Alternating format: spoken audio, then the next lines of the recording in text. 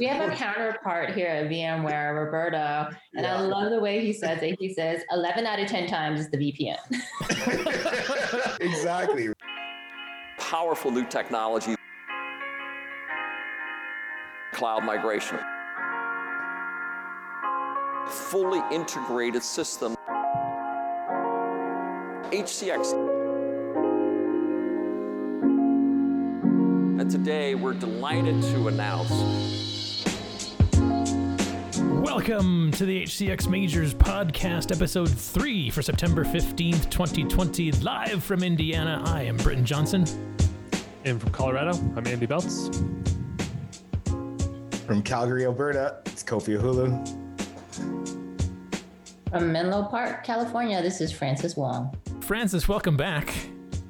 We missed you last time. I don't know where I don't know where you were, what happened, but you just couldn't make it, so I just wanted you to know that you were missed. Probably putting out a fire. Probably. So speaking of fires, are you safe? Are you okay? Is everything all right? We're good. We're housebound. The ash has been raining for 4 weeks. But you were housebound anyways with COVID, right?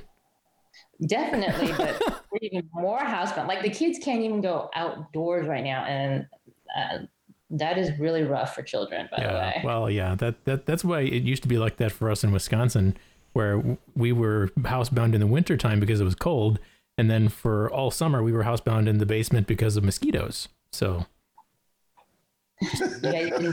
so you're kind of experiencing what I used to live out in Wisconsin.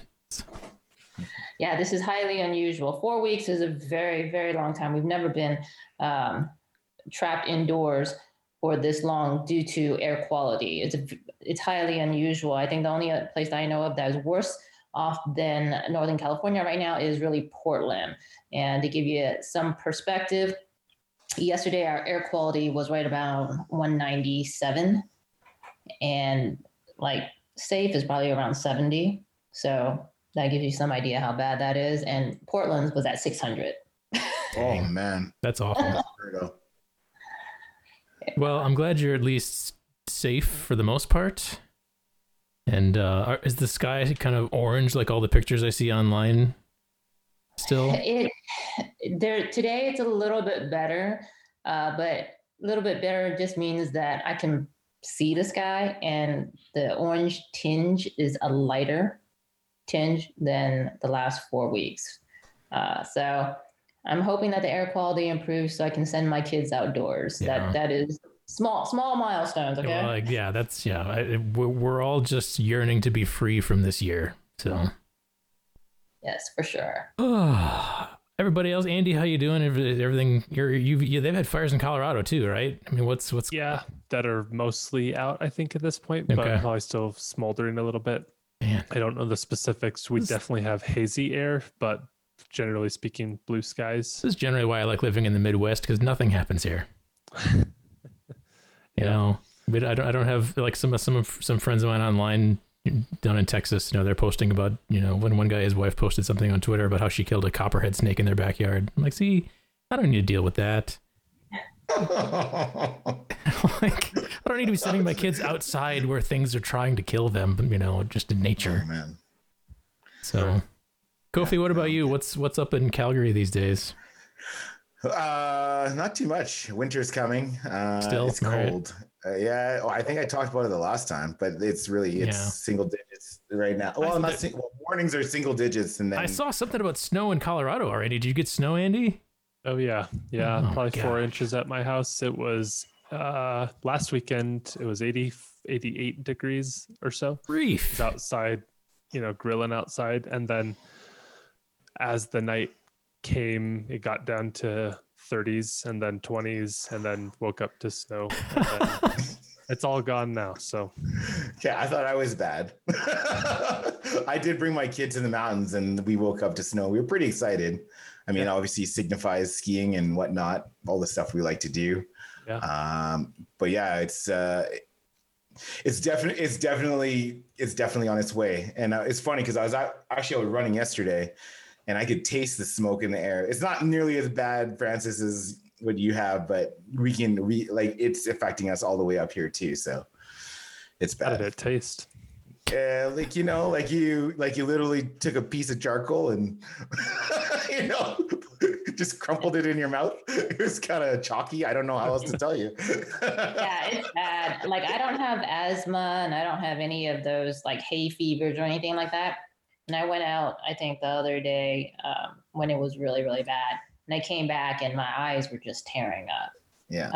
Because it is pretty bad out there. So hopefully some cooler weather comes. It would be nice to get a little moisture in the air and put some of this out, because this is like the height of 2020 mood right now. Yeah, it's just, I don't know. I'm at a loss for words on any of this stuff anymore. It's just like, all right, let's just power through and just keep on pushing. Yeah. So to that end, let's talk about what we're here to talk about today. So welcome to episode 3 of this thing that we're trying out still, and we're gonna try to continue our discussion we started on the last episode, talking about successful proof of concepts and steps and things required to kind of get things going. We talked about a lot of technical stuff, breaking down kind of what's needed. So this time we want to kind of focus more on the people, the processes, the people who need to be on the bus in order to get to a successful migration destination with ACX. So, Kofi, I think you have a really good take on some of this stuff. Where should we start with this? Well, I mean, for me, a lot of it starts with pre-planning, right? So let's assume, I guess, that we've identified that we want to move or migrate workloads. We have that consensus, right? We know it's happening. Okay. And then I think one of the big pieces now is to understand the time, because timing is everything, because, everybody's busy and you need a lot of different people to be part of this. So for me, the first thing is I'm assuming that we're going to get a PM. I know this, we don't always get them, but in my larger customers, typically they'll project try to manager. Yeah, right. They'll try to get a project manager engaged, and really all it is to let's face it, it's to herd the cats, right? So we've had several change tickets that need to be done. Uh-oh. Sorry. And that is exactly another reason we need a product manager. Right? But I mean, for me, I guess the first POC I ever did, that was one of the saving graces that we had. This wasn't a VMware PSO-led pilot, for example. We tried to get the customer on board. They believe that they could have done it themselves. So one of the assurances they had is like, we had a PM and they're going to basically get together all the resources that we needed. And then we'll continue to argue as we have this conversation. Is that an effective strategy or not? Exactly. Yeah. So once that's there, I mean, you need somebody from every facet of the grouping. Somebody from AD, because if they have basically domain services group, if you have your vCenter, vSphere admins, you're going to need somebody who understands network. You're going to have somebody from applications team. You're going to have storage.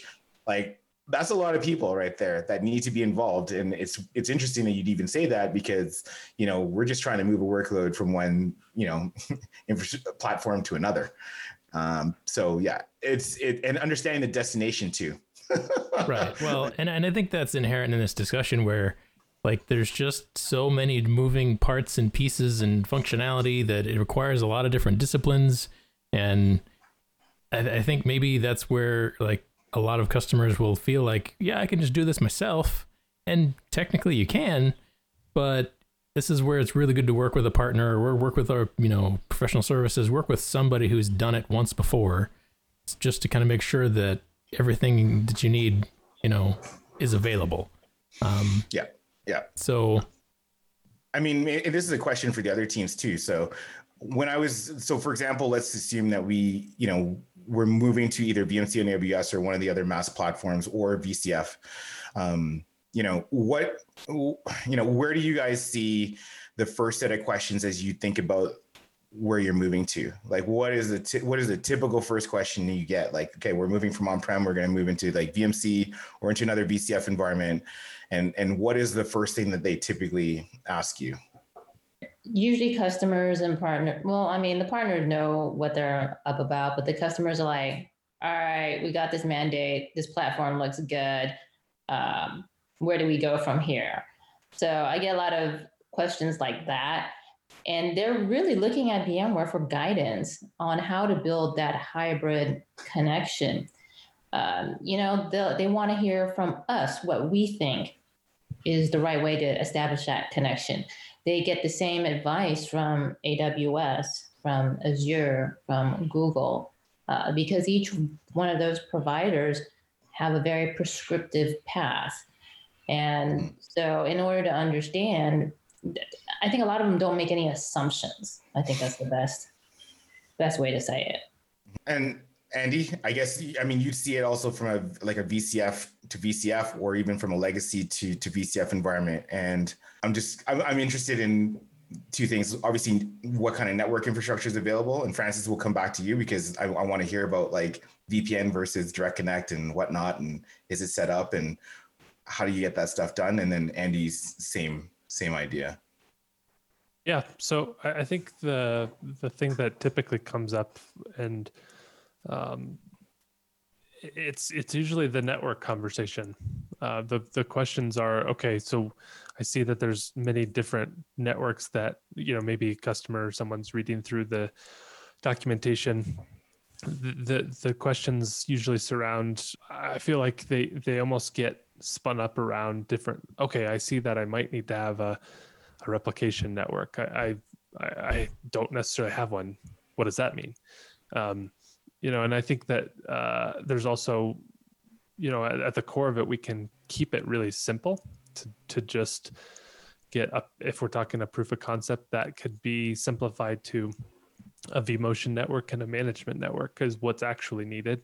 I think that with any new product, myself included, you look at it from I'm not really sure. I don't know much about it. And so you almost feel as though getting into it seems more complicated than when you actually get down and rubber meets the road. It actually is not that complicated. But long way to say, I think that network questions are the primary things that come up, and some of those come with past experience from whoever's doing the implementation. I think that's what I've seen. I like what you said, Andy, and I think what kind of HCX lends itself really well to in that type of a discussion is like, yes, network people are going to walk in the room and just be like, okay, what is this thing and what is it going to do to my network? And do I have to worry about it bringing everything to its knees, or what is it? And realistically, HCX is, like we always talk about, it's this thing that, like NSX, it tries to abstract away all of the complex stuff and make it this simple, straightforward connection across the top of everything. But everybody at the end of the day still wants to know how that actually happens and what it actually looks like when the rubber meets the road. But at the same point, it sounds overly simple to just say, well, it just works. But at the same time, it kind of just does. Yeah.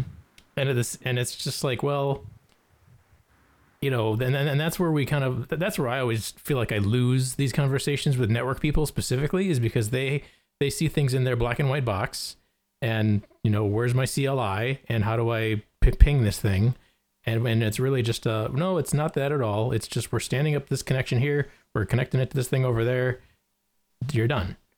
And yeah, like, yes, but from a base level of understanding, they still need to be involved. They still need to be connected as part of the process because they're needed, and especially access to the resources that they manage, they're needed for that. A lot of times we talk about HCX in a very high level and theoretical way, especially on the sales side, and it does just work. The plumbing does need to be there, and the customers that are familiar with vSphere know that our software is deep in what it does. HCX is no different. But I think it's the movement of when you start to onboard a customer and work on HCX, especially on the VMC side, oftentimes HCX is bundled in. It's referred to but oftentimes not dived into individually as a product. So when it comes down to on board and we have to explain HCX, HCX is really talked about like a magic carpet, and we have to take a moment to break that magic down into its components. And those components are very understandable by the networking team. So it's very important, especially when we're talking about over a WAN or over a VPN connection, that the networking team is heavily involved, because we will be writing over their work a lot of times. Yeah, and just to add on to that, I was hoping you were going to go down that road too. I think part of the pieces is, especially with the POC from the networking perspective, default response is typically, what are we doing with all these, layer 2 network stretches that we're doing?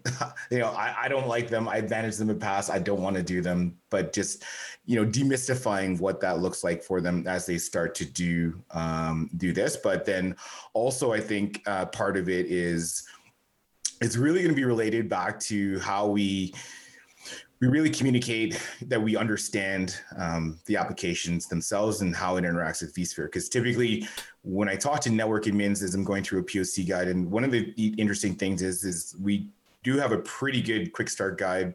It's very comprehensive if you want to go through it. But there's one section that really talks about the SDDC details from an on-prem perspective, and it's the preparedness, right? So where typically a network team would just give you the plumbing, like they're just going to go like, okay, here are your uplinks, and you go figure it out, right? And then from a standardization perspective, the first thing that I typically try to ask the customer is like, okay, what does it look like? And, have you standardized on distributed switches?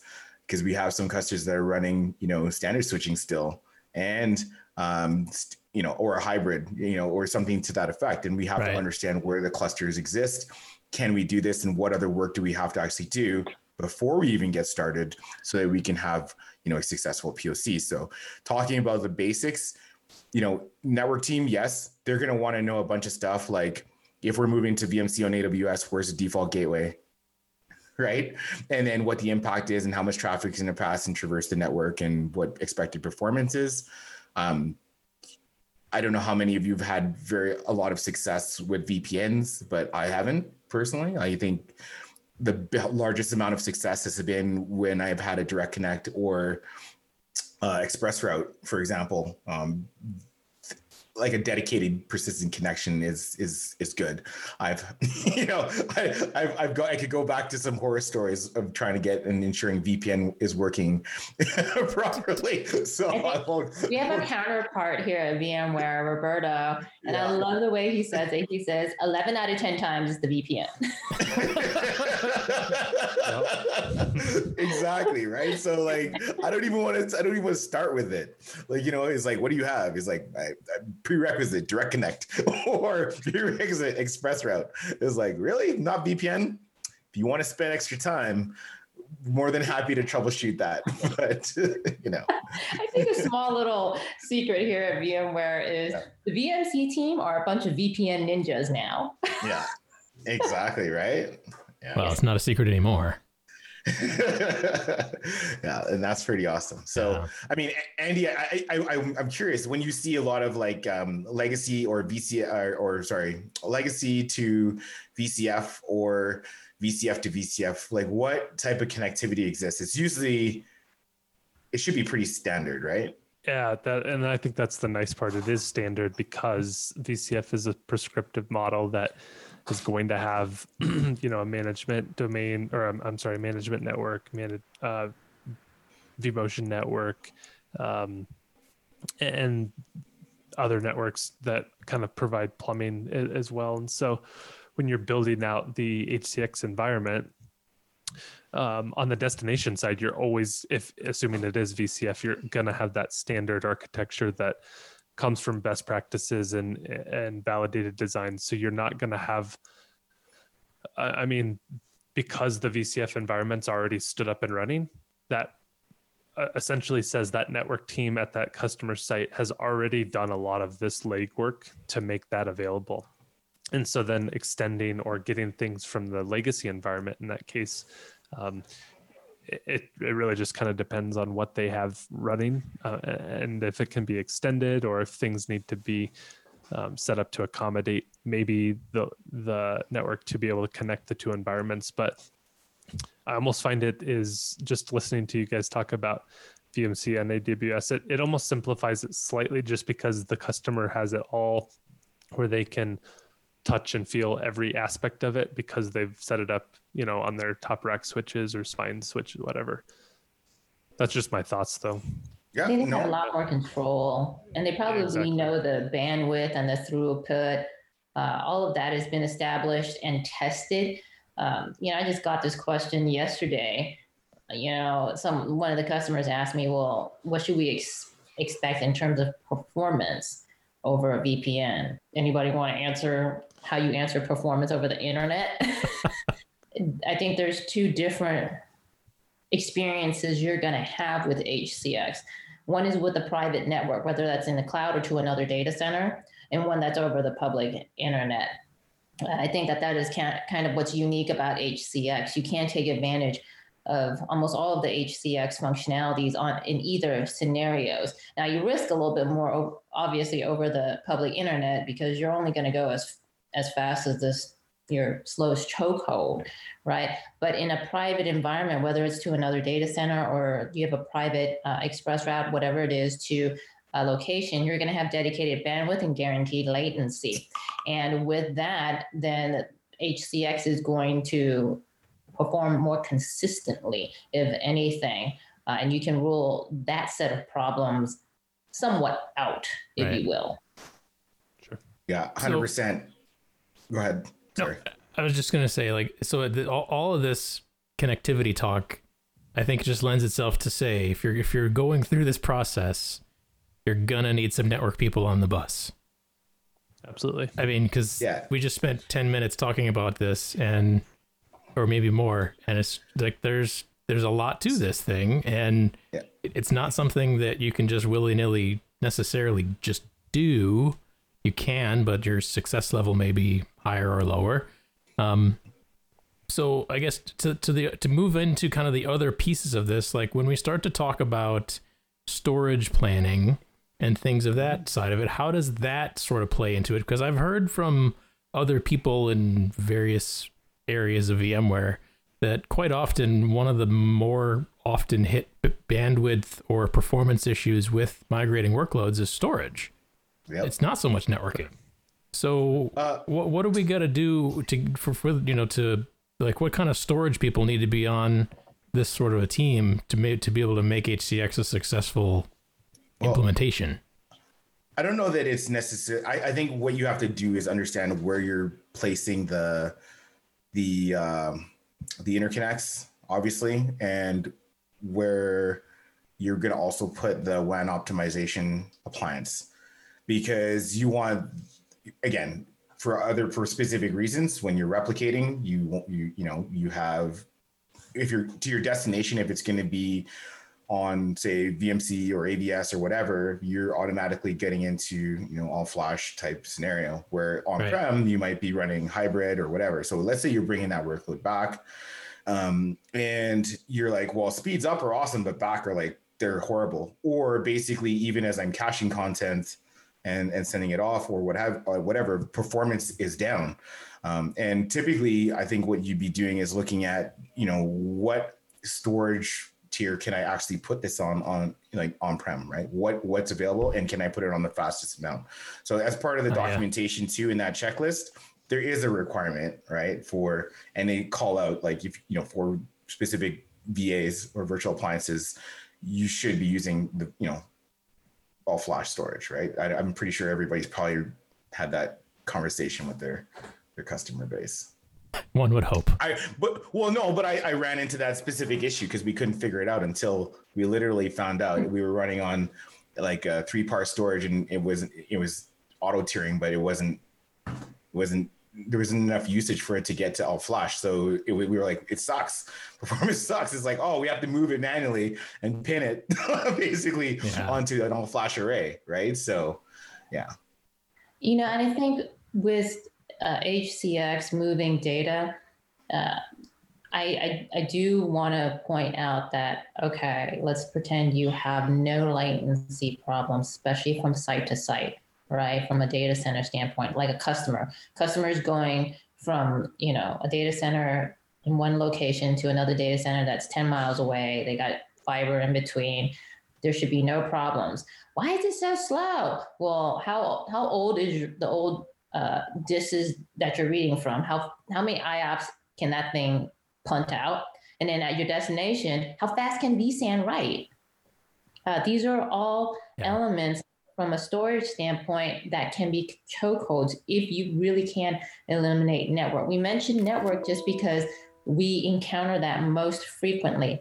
But if that's not not an issue, then it's very equivalent to customers who copy from an S3 bucket in one region to an S3 bucket in another region.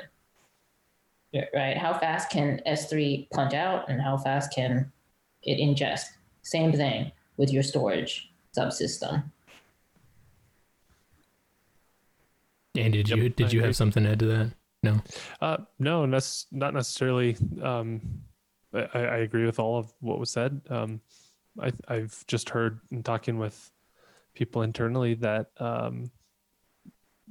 we can talk about optimization of many different things within the environments, but at the core of it, customers want to know certain times how many things, or how many workloads can I move simultaneously. I think the limit is 100 in the documentation, or it's 200. 200 now, yeah. 200. Okay, I want to verify that for sure, but that takes a lot of things into account. And at the core of it, I've heard many times is that if the storage isn't fast enough to accept all of those writes on the destination end, it's going to just bottleneck, and things will not necessarily stack up, but they're not just going to all go instantaneously, because that still needs to be written on the destination side. So, simply put, I agree. And that's part of what goes through my mind when I was listening to it. Okay. So then, the kind of last piece, if we're talking about these three disciplines that affect this, is on the vSphere compute side of it itself. So, I mean, generally speaking, I feel like anything vSphere and virtual computing, we kind of just take it for granted anymore. It seems like, it's just sort of there. It's the infrastructure that runs everything. And we're so used to it's like the chair you sit on, you just expect it to hold you. And, I think we have so much faith built up in it after using it for 20 years that everybody's just kind of like, oh yeah, sure. But there is still some level of, compute side planning and resource allocation that needs to be thought out as you're going through this, because especially if you're going from two different sized environments, we need to consider those things. So that's kind of the third leg of the stool that people need to have when they're going through this process, right? Yeah. And then, so you bring up a very good point as part of your, migration, specifically from legacy to a new environment. EVC mode should be taken into consideration, especially if you have to move it back. Because when you're setting up your compute profile and you're enabling the clusters, you're assuming it's going to be at the highest chip level, mode, right? or whatever. So we're going to assume. But I've run into issues where replicating back into a cluster and getting the error, like you can't replicate back because there's no resources available to do it, and a lot of it is because of the EVC mode. So if you're going from a legacy environment or to a new environment, just make sure that you're taking that into consideration. So to your point, we just take it for granted in a lot of cases as clusters are built. We're moving and migrating them. We're not really understanding what and where these workloads are actually sitting and what the impact is to move them to completely new hardware. And then, and so just be aware of that during the planning process, right? Because it's probably easy to move things up, but then customers will want to test it coming back down as well. And, that's one of the caveats that I think I ran into several times. So I know, but it's just one of those things. So you bring up a very, very good point on that. Well, Yeah, that move up and move down should be on a checkbox for success Right, criteria right. or testing of HCX. Just not to necessarily test out HCX itself, but what's the expected behavior and what's the expected gotchas for a given environment. Well, and I think Yeah. too, there's a lot of people who use this thing to consolidate environments. So they're going from, old systems that are not as powerful as the new stuff. And so you're automatically already shrinking the footprint. At the same time, hopefully that new stuff can handle more than the old stuff can. But this is where you're going to find out for sure. Here's just a question on that too. A little bit outside of that, and it's more a question for the group. So, for part of a POC, we also had to show the care and feeding and maintenance of the platform, right? So, part of it was, how do we go through? Like, what happens if NE fails, for example, or I have an issue, like a network extension appliance fails, or we need to do an upgrade on the system. So one of the things we obviously tested was the fast reboot. Like, we've tested it where, network extension appliances didn't really have connectivity, but the tunnel was still up. And then how many, packets do we lose if we were basically redeploying all the network extension appliances concurrently? And I can tell you it is extremely fast and very resilient. Like, we only lose about 7 pings of connectivity before as it switches between the old network extension appliance to the new one during any upgrade process or redeploy, right? So, and that's without getting super deep into all the other stuff we can do for the API. This is just easy stuff you can do in the console. Like, you click on a redeploy, so you redeploy the service mesh, redeploys all the components. It kind of gives you an idea to how to simulate, an upgrade or maintenance, or give people the warm and fuzzies that, I have a bunch of all these layer 2 networks that are extended, but what is the impact of the application if I have to either reboot or do something? So yeah, I just wanted to bring that up because I thought it was one of the pieces where at first we were skeptical until we ran with the customer and they're like, no, this is fine. Like, you know what I mean? So it's actually really good. Yeah. Uncertainty until it's demystified enough to make complete perfect sense. Right. And then it's like, okay, yeah, no, this is fine. This is good. It just works, kind of like what we said at the start of the call. Yeah. So, All right. One other thing that I wanted to just quickly touch on, Yeah. and almost I think can go into another episode maybe completely, but we talked about network storage and kind of the compute. But I've been in a couple of different conversations recently with some of the more architecture teams internally, and we're starting to have customers look at HCX also from an aspect of, we've got this VDI environment, we've got this VRA environment, we've got other types of workloads that are all wrapped inside of a specific application. And I guess the only point I want to make is at certain aspects, HCX,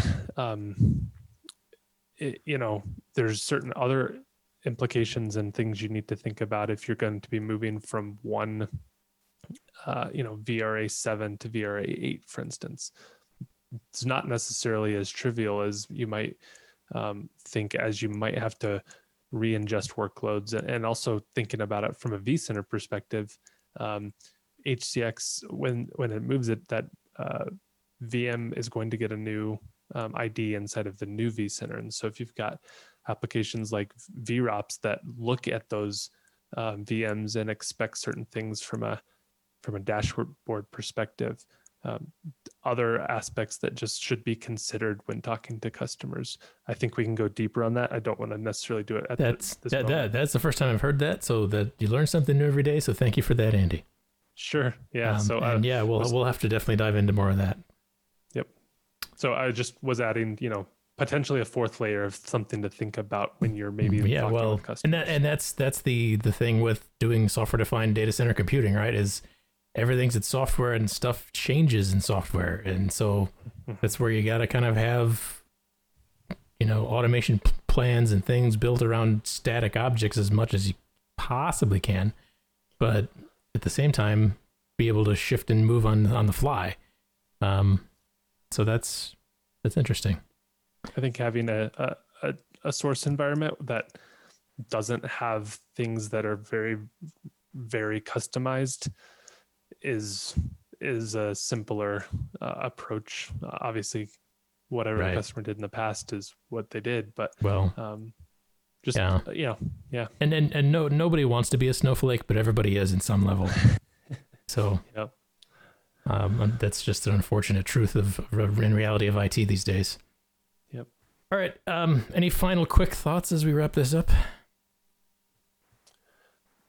No. Don't. No? Yeah, it's a good discussion. Good. Yeah, I think this was really good. Again, to recap quickly, I mean, to really do this well successfully, follow the Getting Started guide. We'll link that in the notes with the episode, and reach out, ultimately get some help if you're going to talk through this thing. At least just get some help to talk through the process. That's what the majors here are for. Talk to your NSX people. Everybody's kind of got we're a good understanding, but the majors are here to help bridge that gap even more, and ultimately don't be afraid of this thing because it works really well. And also selfishly, if you're looking for more information, check out VMworld 2020 this year and listen to Kofi and I's presentation.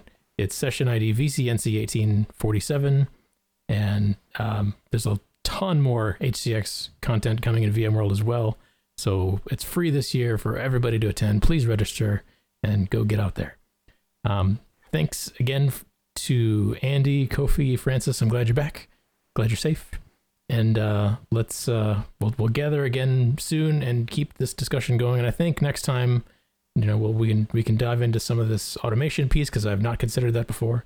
And also we'll probably talk about something other as we keep going through this. One of these days, I want to get like super deep into the OS assisted migration piece. That's really fascinating how that works. So, all right, until next time, I am Britton Johnson, and for Andy, Francis, Kofi, everybody have a good month, and we will talk to you later. Sounds good. Thanks.